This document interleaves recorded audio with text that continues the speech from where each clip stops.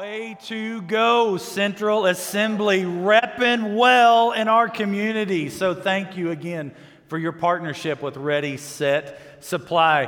Hey, we have some new friends in the room this morning. I don't know if you know this. Today is Promotion Sunday. So we've got some fifth graders who are usually used to being in Central Kids with Miss Hannah, Pastor Hannah over there, and they are with us in Big Church now. So let's welcome our sixth graders this morning. We are glad you are here. You may be watching online at home on the couch with family, but we're glad to welcome you to Big Church this morning. So, hey, real quick, before we get started today, I want you to turn to your neighbor, and I want you to share with them your go-to excuse for getting out of something. Now, if you're a husband with a wife, you may turn to somebody else and share that. You don't want to spill the beans. Just turn to your neighbor and share what's your favorite go-to excuse to get out of doing something.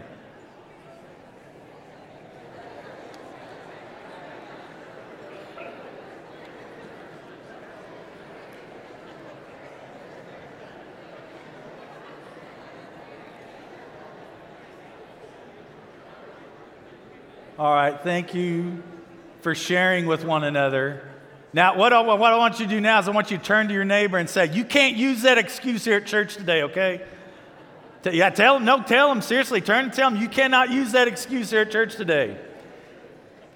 Because here's the thing, there is someone here today who wants to ask you a very important question. And the question is, are you available? Now, before you young and singles get really excited thinking where I may be heading with this message, let me temper the enthusiasm here. This is not a dating or a courtship message, okay? But there is somebody in the room who seriously wants to ask if you're available, and his name is Jesus. And he wants to know, are you available? It's important that we all have the same understanding of terms, okay? So before we get started, we're going to define our terms, okay? We're going to have common grammar today, and we need to define what available is, okay? So available, so we're all on the same page here, is an adjective that means able to be used or obtained at someone else's disposal. And what I really like and what I want to land on our thought for today is present or ready for immediate use.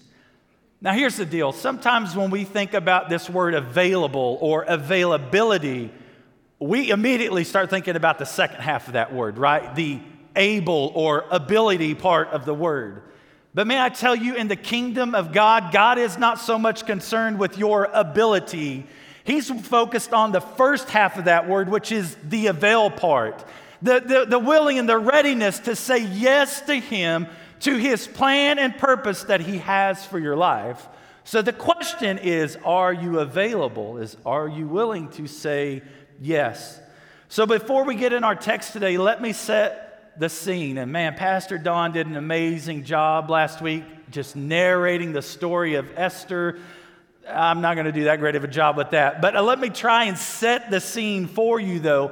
We are in Luke chapter 9, and Luke chapter 9 opens with Jesus sending out the 12 on ministry together. He empowers them and equips them to do ministry. There is great momentum in the area of Israel where they are ministering. There's momentum about the movement and what is going on. Jesus' reputation has spread all the way to the highest office of power in Israel. Things are going great. They start a food program. They're feeding people. People are coming to know about the kingdom. People who are oppressed and demon-possessed are being delivered. People who are sick are being healed. God's kingdom is expanding and growing. And it's with this enthusiasm, it is with this momentum, it is with this energy that Jesus is traveling with His disciples along with some other individuals. And this is where we land in our text today. Luke chapter 9, starting with verse 57. As they were walking along, someone said to Jesus, "I will follow you wherever you go." But Jesus replied, "Foxes have dens to live in, and birds have nests, but the Son of Man has no place even to lay his head." So I'd ask us the question today, will you count the cost? Will you count the cost of your yes? Here's the deal. I just pictured, again, there's momentum around the kingdom of God. There's all this energy. And there's this really impulsive person in the crowd, right? And I mean, they're just kind of caught up along with the energy, and they just blurt out, Jesus, I will follow you wherever you go. I'll do whatever you want me to do. And Jesus kind of pauses for a moment and says, hey, fellas, slow your roll a little bit here. Are you willing to count the cost of your yes? I remember being 8 years old, and we were after church, and it was like one of those fifth Sunday dinner times, and we were outside, and there were some friends of mine. We were just kind of hanging out and talking and having fun together, and I always fancied myself to be trying to be a funny kid. I was the kid in class. Sunday school teachers hated me.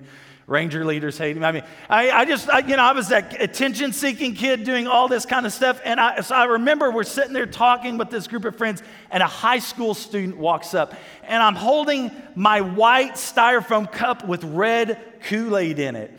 And as he walks up and he begins engaging us, elementary students in conversation, this thought comes into my head. I wonder what would happen if I pitched my red cup of Kool-Aid on his white, pristine shirt. And so again, the thought comes into my mind, and I almost immediately react, and I pitch my red cup of Kool-Aid on him, and it just spills all over his shirt, staining, it's running down. But I will tell you, I did not count the cost of that decision, because that high school student hauled back and punched me square in the mouth. I mean, I thought my teeth were gone.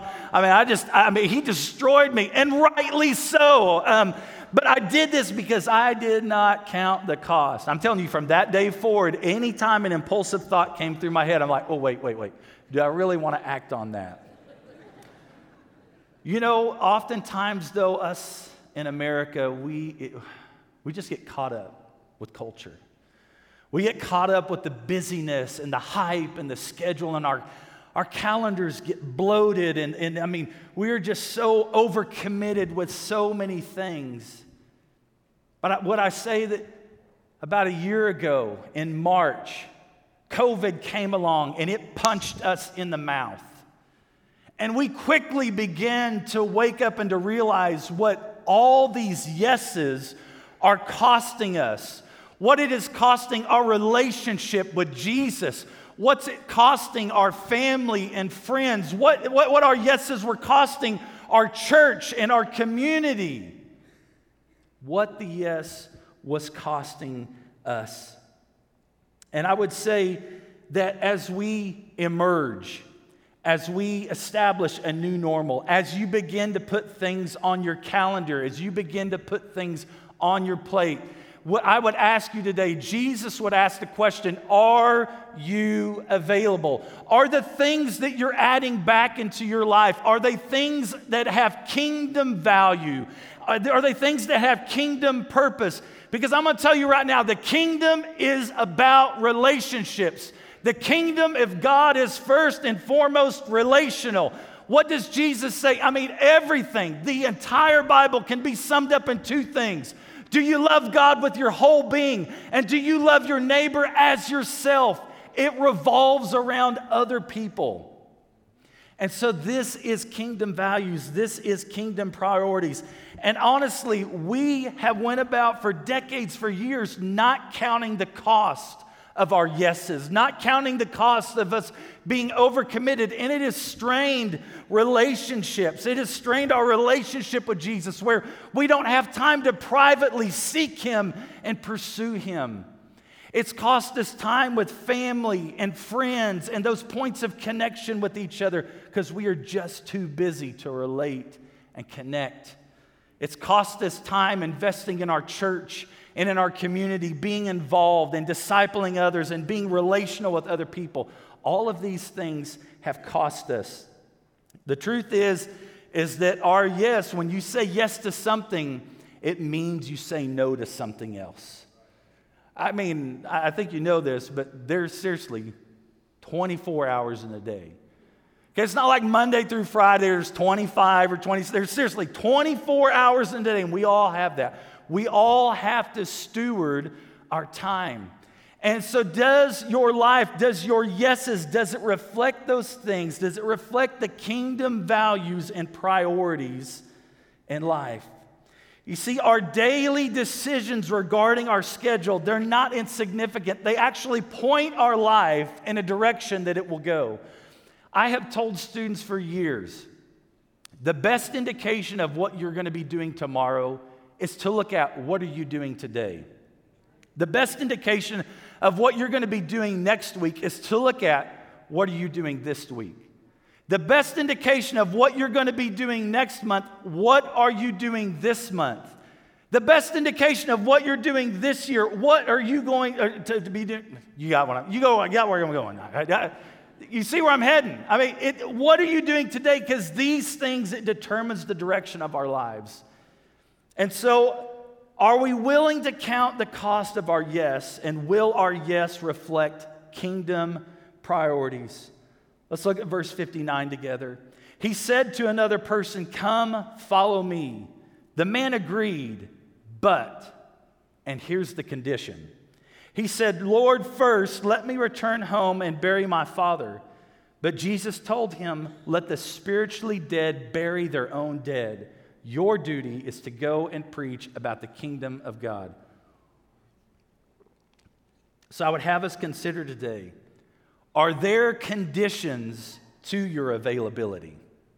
Are there conditions to your availability? Because oftentimes, if we are honest, we do, maybe on even some subconscious level, there are conditions to that yes to God, that availability to God. This young man, he tells Jesus, "Yes, I agree. I will follow you wherever you go. But first, here's the condition." And he throws it out. And honestly, it seems reasonable on the surface, right? To go home. But as we look at it, it's ultimately this veiled excuse from what? Being immediately present and ready and available for use. So, I mean, looking through commentaries and information, there's lots of thought about this person's response. I mean, one is maybe his father really did die, and he has to go home and take care of those obligations and responsibilities. Maybe he's talking about, in the Jewish custom, burial was a year-long period from when the person would be buried to like a year later they would be put in that box. Dr. Wave talked about that. Remember the box of, help me out here. Yes. The ossuary that was found, and it was Jesus' brother James. Remember finding that? So that was like a year-long process that would take place there. So was he saying, Jesus, let me delay my following you so I can take care of this? You know what? He may have also been, it's possible that his father wasn't even dead, wasn't even close to being dead. Because this phrase, it was actually common in Middle East culture, and it emphasized the son's responsibility to help the father in the family business until he passed on, that he would handle the affairs. And so if that's the case, there was going to be this long and lengthy delay in following Jesus and following him. And so whatever the scenario was here, the ultimate the reality was that there was a condition to his availability. And I would say for us, and what he was saying here is, I'm going to do what is normal. I'm going to do what is expected. And I would ask us to reflect on the values of our culture, the values that are so ingrained in us. I mean, we are products of our environment that sometimes we act and behave in ways and we don't even really think about and know it because it's just a product of where we've grown up at, what we've come to believe is true. And in our culture, we value, it is a priority to be comfortable and for things to be convenient. That is top priority. Everything in our culture, it caters to our sense of comfort and convenience. It's a value and a right as an American, right? To be comfortable and convenient. I mean, how many of you, now thankfully it's kind of mild outside today, but how many of you, if it was 100 degrees outside and you knew the air wasn't working at Central, you would choose to come out to be in service today? I mean, most of us know, probably choose to stay, maybe watch online at home, right? I mean, because we want to be comfortable. I wouldn't want to sit here and sweat, right? I mean, there's so many things. Social media, everything. I mean, The algorithms that sit in your internet searches and your social media, it caters to your desires, what you want. And so it just creates within all of us this worldview that the world revolves around me, that the whole goal and priority of life is to be comfortable and for things to be convenient. But I just want to bust the bubble today. Jesus is not one bit concerned about your comfortability. He's not one bit concerned if something is convenient for you. His goal is for not to you to arrive at to heaven and say, Jesus, I made it through life comfortable. That is not his goal. His question is are we committed? Are we committed? Is our yes committed? Are we going to cave into culture, into just ways of thinking that, you know what, it doesn't fit well with me. It's not comfortable for me. So, Jesus, I'm not going to go there with you. Too often we follow lock and step with culture. We are committed to what is normal, familiar, comfortable, and convenient. What I'm sharing with you today is something that's very personal to me. This is actually something Jesus has preached to me for about 5 months. And it started one night with our middle school group in discussion. And those of you guys, most of you know, middle school students, they're not known for their great theological insight, right? They're not known for just these brilliant theological minds. 1 minute we're talking about Jesus, and the next minute we're talking about dinosaurs and video games. Just easily transitions there, right? But one night we are considering together and pondering the question, how do we know? What are some indicators that we might look for that would tell us if we are kind of doing our own thing and expecting God to follow along, or are we really going about life doing God's thing? And so that question hung out there in the air for a moment, and then one of our brilliant middle school students spoke up and said, I think an indication may be if we are always comfortable. That may be an indicator that we're doing more of our own thing and not as much of God's thing. I'm going to tell you, mic drop right in the middle of the room. The conversation could have sat there for a month and pondering that. And that question literally began to hang over my heart and over my mind, and it began to marinate there, and I just began to ponder it until one day I had a conversation in the boardroom with Pastor Carter and Pastor Jim, and they asked me if I would be willing to consider coming on staff full-time as family ministries pastor. And I'm going to tell you, I immediately started feeling uncomfortable.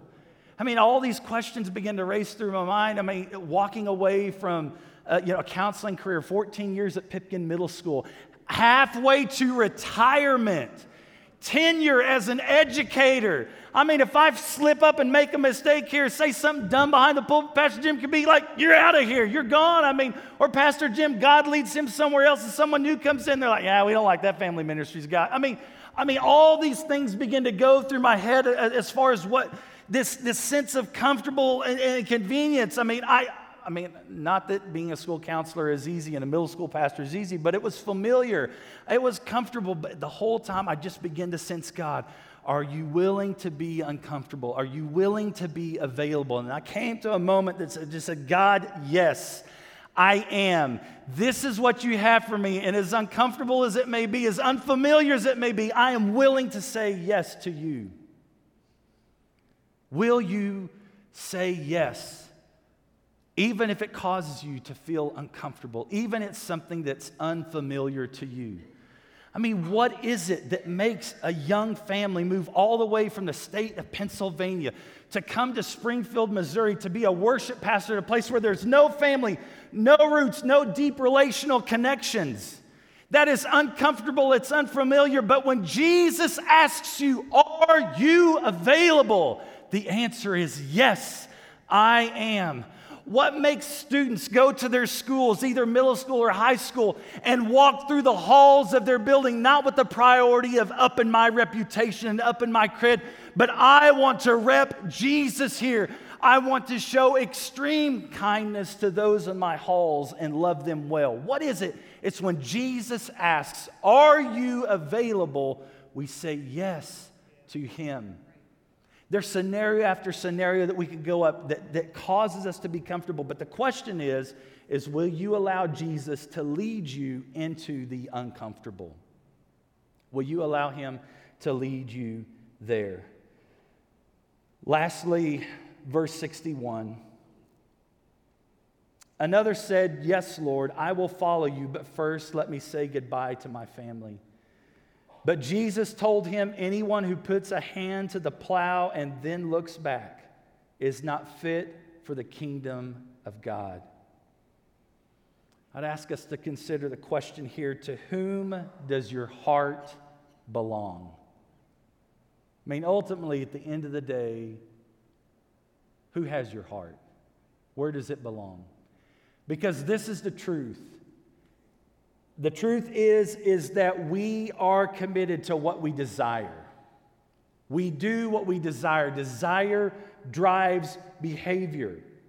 And when we look at this individual and Jesus, again, this seems like a harmless request, but ultimately it reveals where his heart belonged. And Jesus says, look, if you put your hand to the plow and you look back, you look back because this is where your heart is. This is where your desires are landing you. You're not part of the kingdom of God. I mean, there's no part of pursuing. He wants us to be all in. To be all in. And this reminds me of two stories in the Old Testament. The first is Lot and his wife as they flee the city of Sodom and Gomorrah. And God says, look, I want you to flee to salvation. I want you to flee to safety. I want to save you. And knowing that destruction was coming as fire and brimstone is raining down in the city, what does Lot's wife do? She turns and she looks back because her heart was in the city.